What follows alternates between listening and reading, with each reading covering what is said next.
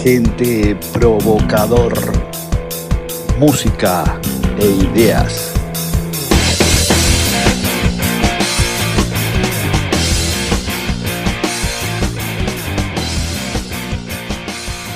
Sean todos bienvenidos al programa independiente Agente Provocador.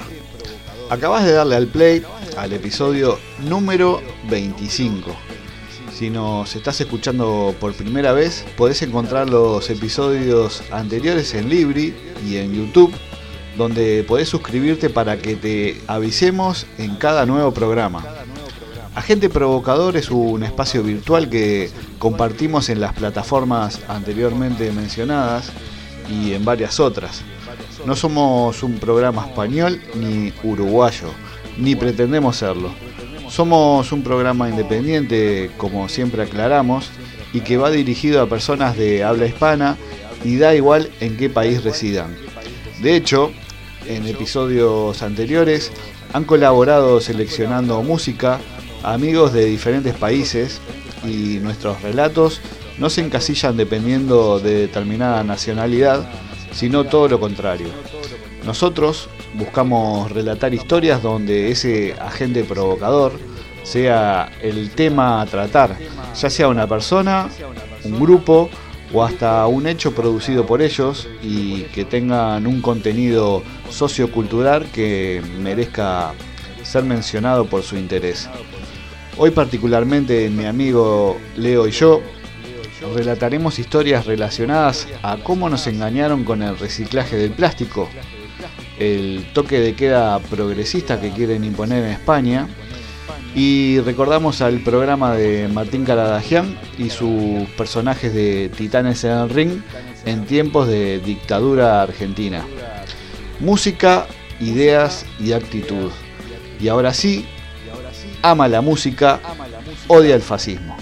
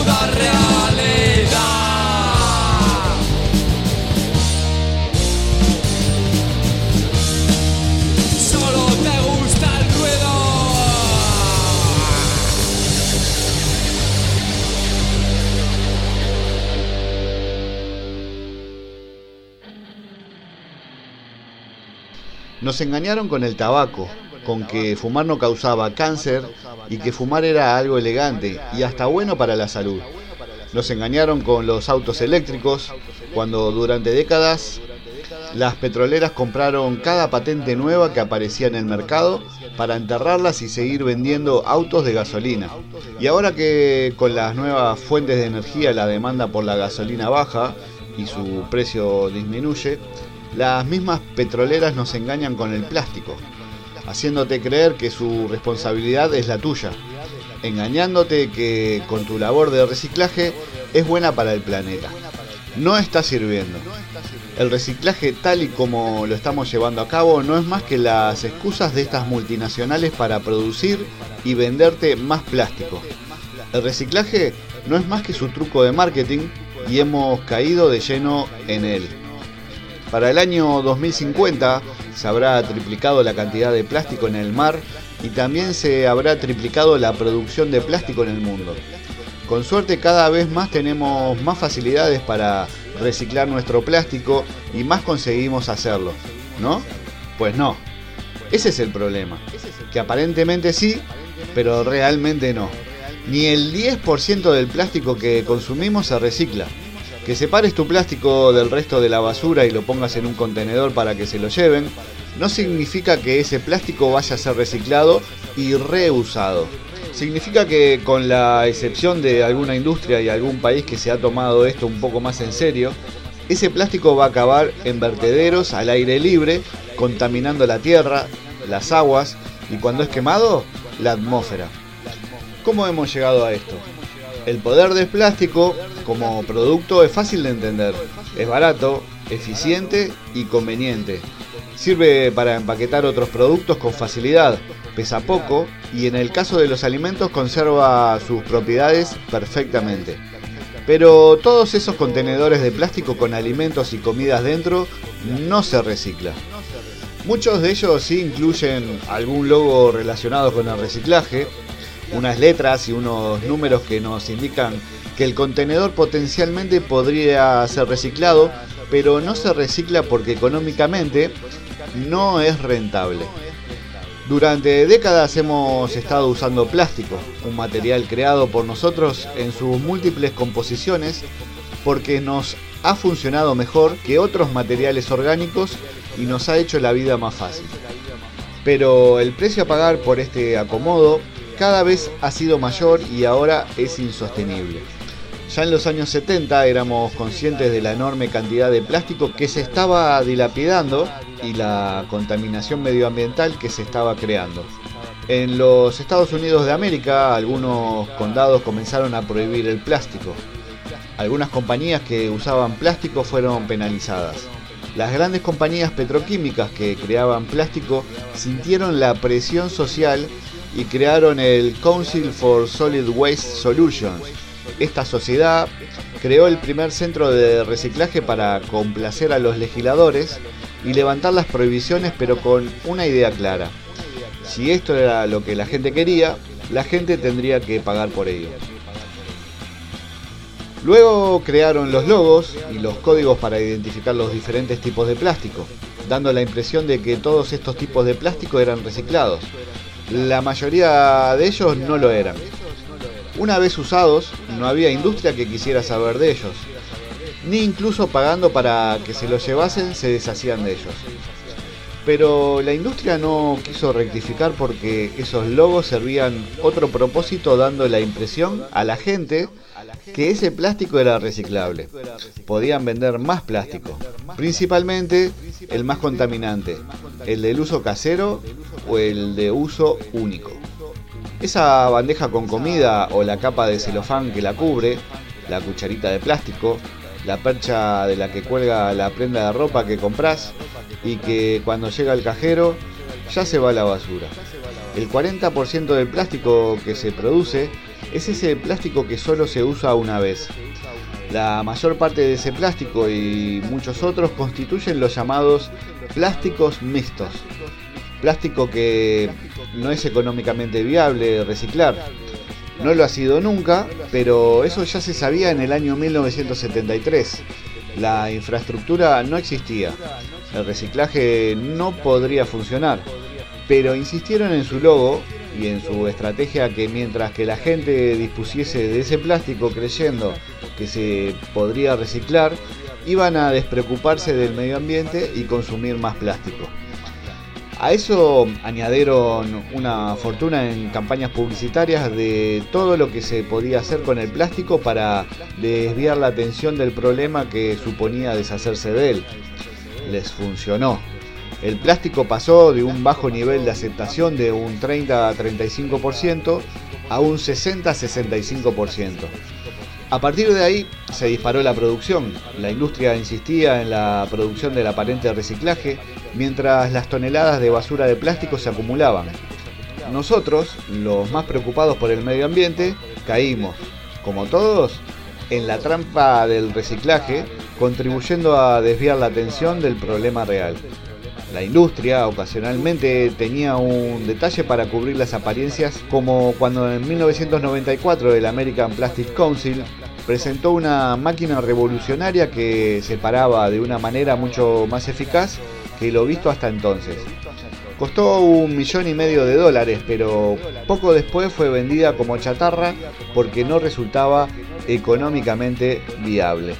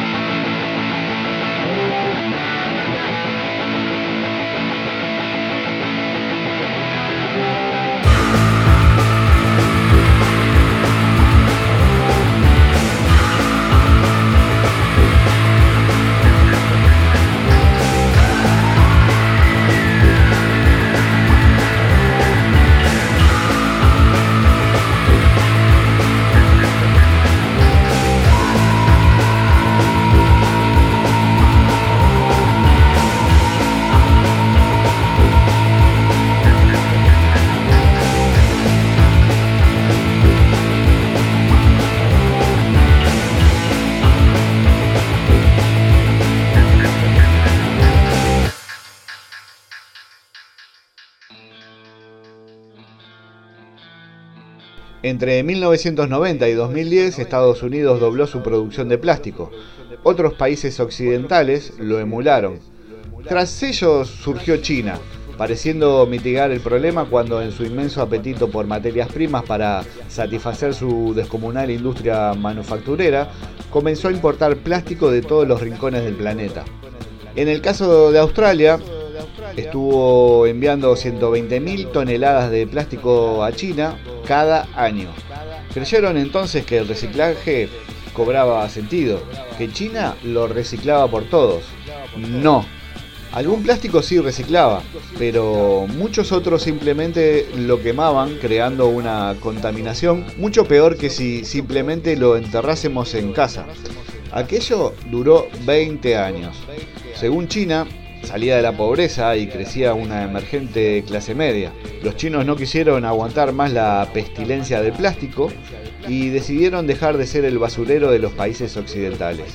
En marzo de 2018 cortaron la importación de plástico.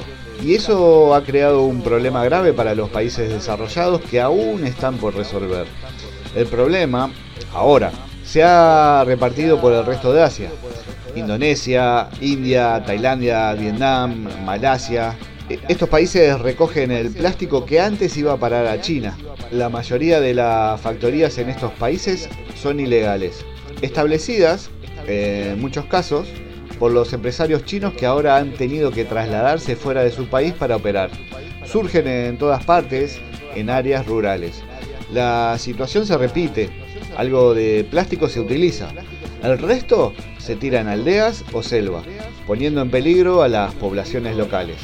Los vertederos contaminan las aguas de los ríos de los que beben y cuando se queman, el aire es irrespirable. El problema es ya de tal magnitud que en países como Indonesia y Malasia se persigue el tráfico ilegal de plástico con la misma contundencia que el de las drogas, pero los contenedores con desechos ilegales siguen llegando. Australia envió más de 70.000 toneladas de plástico a Malasia, el mayor recipiente de plástico del mundo, el año pasado.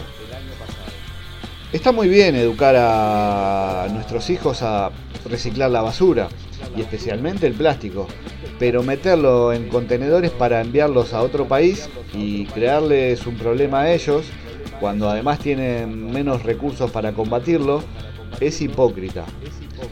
No deberíamos de hacerlo. Los países desarrollados han creado sistemas eficientes para recoger el plástico, para empaquetarlo y para transportarlo.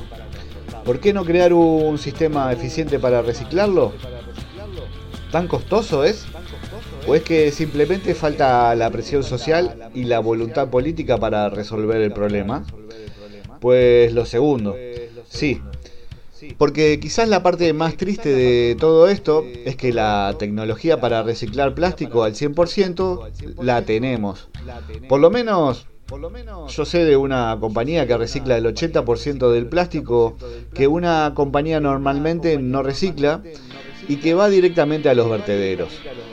La compañía hace usando un proceso de agua caliente a alta presión en formar todo ese plástico en la materia original de la que procede, el petróleo.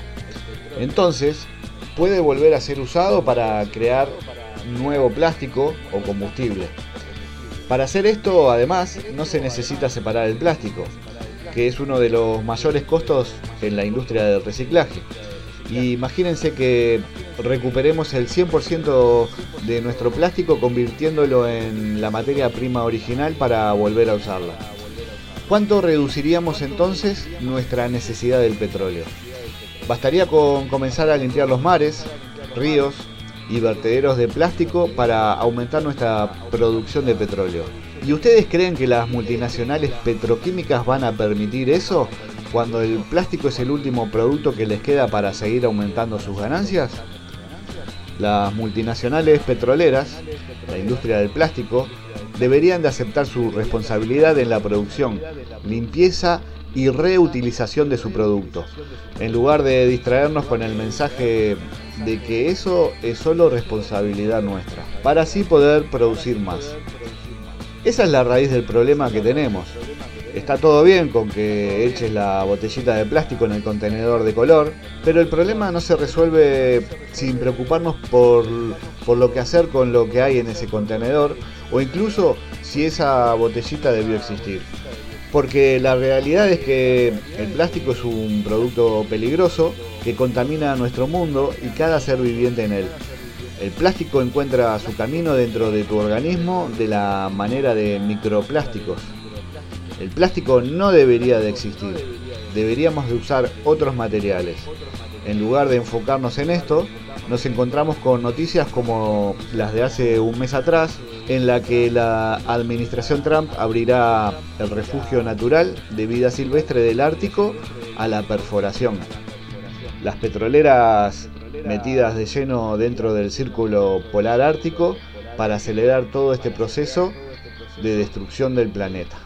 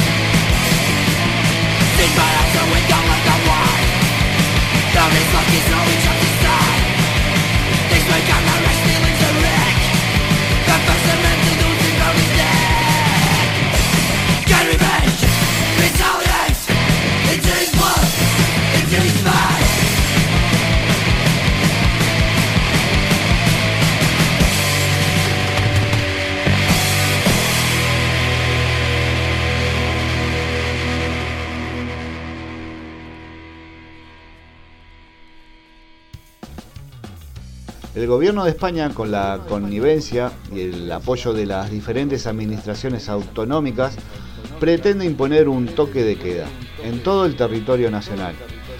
Pero que nadie se inquiete, es un toque de queda progresista. Por lo tanto, no hay nada que temer. Si fuese un toque de queda fascista, sería exactamente igual. Salvo en una cosa: los gobiernos progresistas y de izquierdas, cuando te joden, lo hacen en nombre de la libertad, la igualdad y la solidaridad. Es decir, que aparte de joderte, se ríen en tu cara, pero es por tu bien.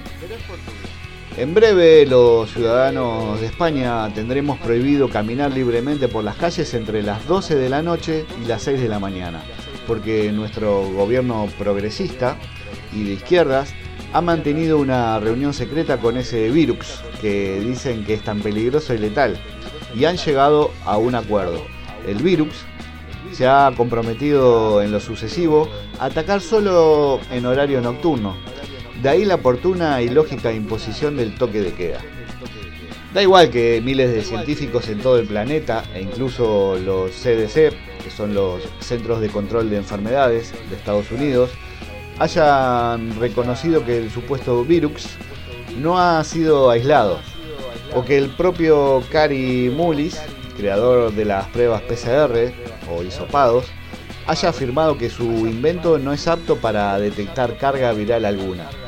Da igual, porque si tu gobierno progresista decide confinarte, vigilarte, arruinarte, apalearte, sancionarte e imponerte un toque de queda, seguro que lo hace por tu bien, porque es de izquierda.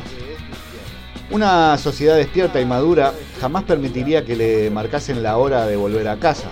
Una sociedad despierta y madura jamás aceptaría que destruyesen su economía y robasen sus derechos en nombre de una mentira. Pero en una sociedad de borregos todo vale, por lo que los borregos lo aceptarán todo. Hoy es un toque de queda y mañana Dios dirá. Este país está al borde de la quiebra económica. Se avecina una crisis financiera sin precedentes. Pero no hay de qué preocuparse, porque estamos en manos de un gobierno progresista de izquierdas. ¿Y qué pasaría si el gobierno fuese de derechas? Pasaría exactamente lo mismo, con pequeños matices y diferencias de carácter puramente semántico, pero con idéntico resultado, porque todos los partidos del arco parlamentario trabajan para los mismos jefes, hasta que se demuestre lo contrario, y mientras los poderes ejecutivo, legislativo y judicial estén en sus manos, sean del color que sean, a los ciudadanos nos toca oír, ver y obedecer. La lucha de clases es un engaño. La lucha de sexo es un invento. La ideología de géneros es un chiste. La lucha por la igualdad es una patraña. La izquierda, la derecha, el centro, los extremos y todas sus connotaciones forman parte de un plan muy antiguo, diseñado por la mafia de la usura, después de la Revolución Francesa e implementado a principios del siglo XX, con un objetivo muy claro: divide y vencerás. Los idearios políticos al servicio absoluto de las élites, ingeniería social perfectamente creada y dirigida. Todas las campañas políticas son financiadas por la misma mafia. Así, gane quien gane, tendrán el control. Y los borregos, mientras tanto, peleándose entre ellos por defender a su títere favorito. Un pueblo dividido es un pueblo vencido. Un pueblo que cree en ideales políticos es un pueblo sin ideas. Un pueblo inculto es un pueblo endeble. Y un pueblo que deja que le mientan en la cara y le roben es un pueblo sin huevos. ¿Despertamos ya? ¿O esperamos un poco más? Dicen que el ser humano evoluciona a través del dolor. Es una pena, pero algunos van a necesitar llegar a la puta indigencia para analizar la situación y sacar la única conclusión posible. Nos han engañado. Un abrazo enorme para todos, la cabeza alta y la cara descubierta. Energía y rock and roll. Estas fueron palabras de Martín Sánchez.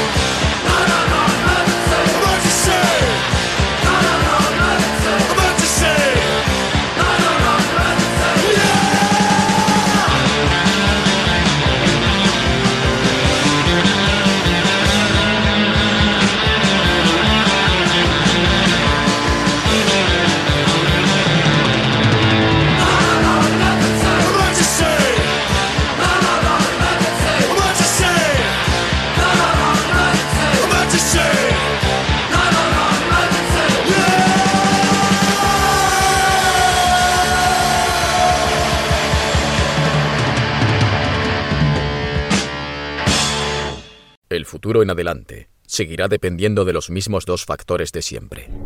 ¿Te parece correcto? ¿A qué te refieres? A dos factores que llevan tiempo en pasado y presente, y se repiten en bucle porque así lo quiere la gente. Ahora elige qué pastilla tomarte. Tú eliges quién quieres que te robe. ¿Y si no quiero que me roben? Eso no vale, tienes que drogarte por cojones. Si no, luego no tendrás derecho a quejarte si en tu vaso te echan droga. ¿Y no hay pastillas de más colores? Empastíllate con la del color que más te guste. Pero a la larga siempre producirán en tu cuerpo los mismos efectos devastadores, ya que todas las drogas son la misma mierda. Sean legales o ilegales. Químicas o naturales, tú pierdes. A la larga hacen contigo lo que quieren. Por mucho que alucines. Con drogas clásicas o nuevas de diseño, al final todo te llevará al mismo túnel. Vamos, y ahora dime qué droga vas a elegir. Y defiéndela hasta la muerte.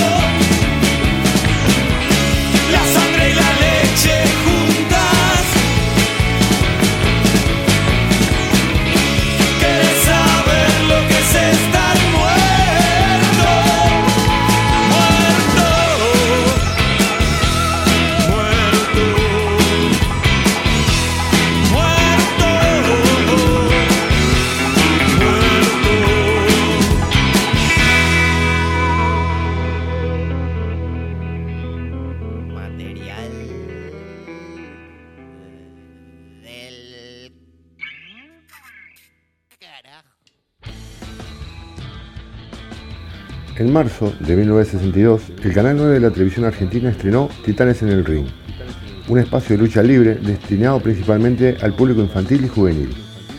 Estaba dirigido y protagonizado por Martín Karadagian, un luchador profesional de larga trayectoria y prestigio, que se había enfrentado a campeones como Iván Selesniak en el estadio Luna Park, a Primo Carnera, o el boxeador Mono Gatica en el estadio de Boca Juniors. Karadagian, que había comenzado en la competición a finales de los años 30, encaraba la década del 60 como un luchador veterano y más escolado del mundo del espectáculo que al del deporte. En 1957 ya había protagonizado una película, Reencuentro con la Gloria, y en 1961 se enfrentó al actor Alberto Ormedo, caracterizado con su popular personaje de Capitán Piluso. Dos experiencias que le convencieron que había más futuro en el mundo del cine y la televisión para la lucha libre. Con esa idea en mente, Karadagian reclutó a una serie de carismáticos luchadores y les convenció para que se sumasen a sus titanes en el ring. Deportistas como Iván Selesniak, conocido como el Hombre Montaña, Kachik Cheladian, también llamado Ararat el Armenio, Elías Reboredo, que interpretaba al Indio Comanche, o Germán Bermúdez, que era Mr. Chile. Posteriormente se sumarían José Luis López, llamado el Campeón Español, Pedro Bocos, Ulises el Griego, y uno de los más populares, que sería Pepino el Payaso. El éxito del programa hizo que Karadagian se explorase planteamientos más imaginativos a la hora de organizar los combates. A los luchadores habituales se sumaron otros que encarnaban personajes mitológicos o fantásticos como el Vikingo, Don Quijote y Sancho Panza, D'Artagnan el Mosquetero, la Momia o el Cavernario. No obstante, en esa exploración por el mundo fantástico, destacó el combate que en 1967 enfrentó Karadagian con nada más y nada menos que con el Hombre Invisible. Durante el evento, el luchador estaba solo en el ring, combatiendo con un enemigo invisible que no paraba de golpearle, empujarle y hacerle caer. Solo Roberto Di Sarli, el comentarista del encuentro, era capaz de ver al contrincante gracias a unas gafas especiales. En definitiva, un combate que pasó a la historia de la lucha o de la performance surrealista.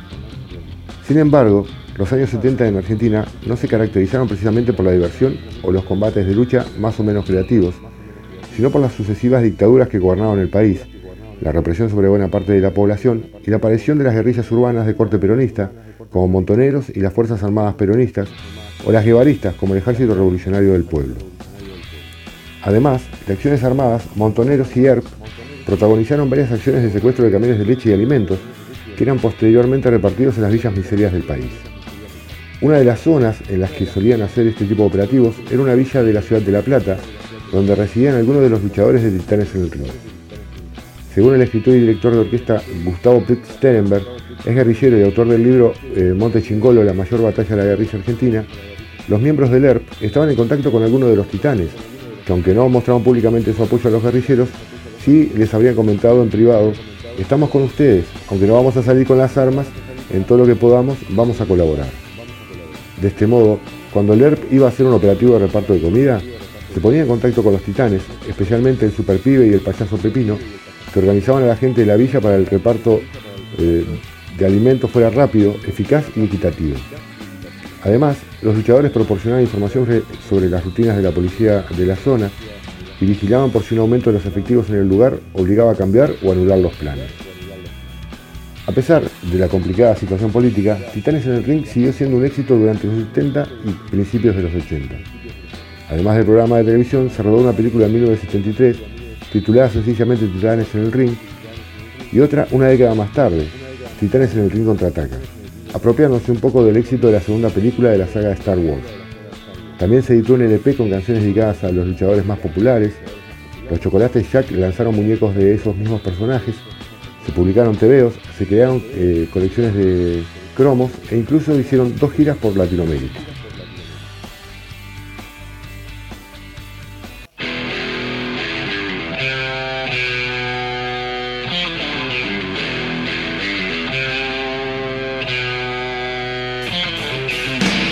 Pasa, me queman la brasa bajo las estrellas. Sé que nada sería capaz de cagarme la fiesta. Oye bien, óyeme, nada se me queda, solo la fisura de siempre y tu mamadera. Tu cerveza, tu cerveza. Nota, mírame a dónde pertenezco, a un huevo naranja, un hueco o algún agujero.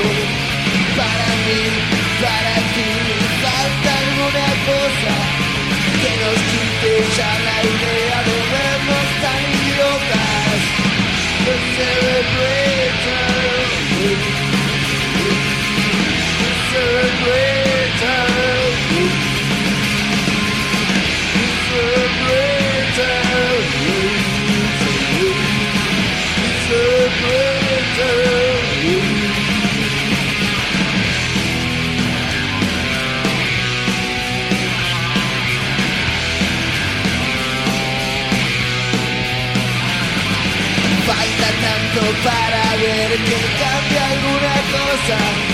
Sigue el ruido y nadie sabe dónde está la pelota. Esta es una más batallita de capochas. La mía contra la mía arrastrándose en la pocha.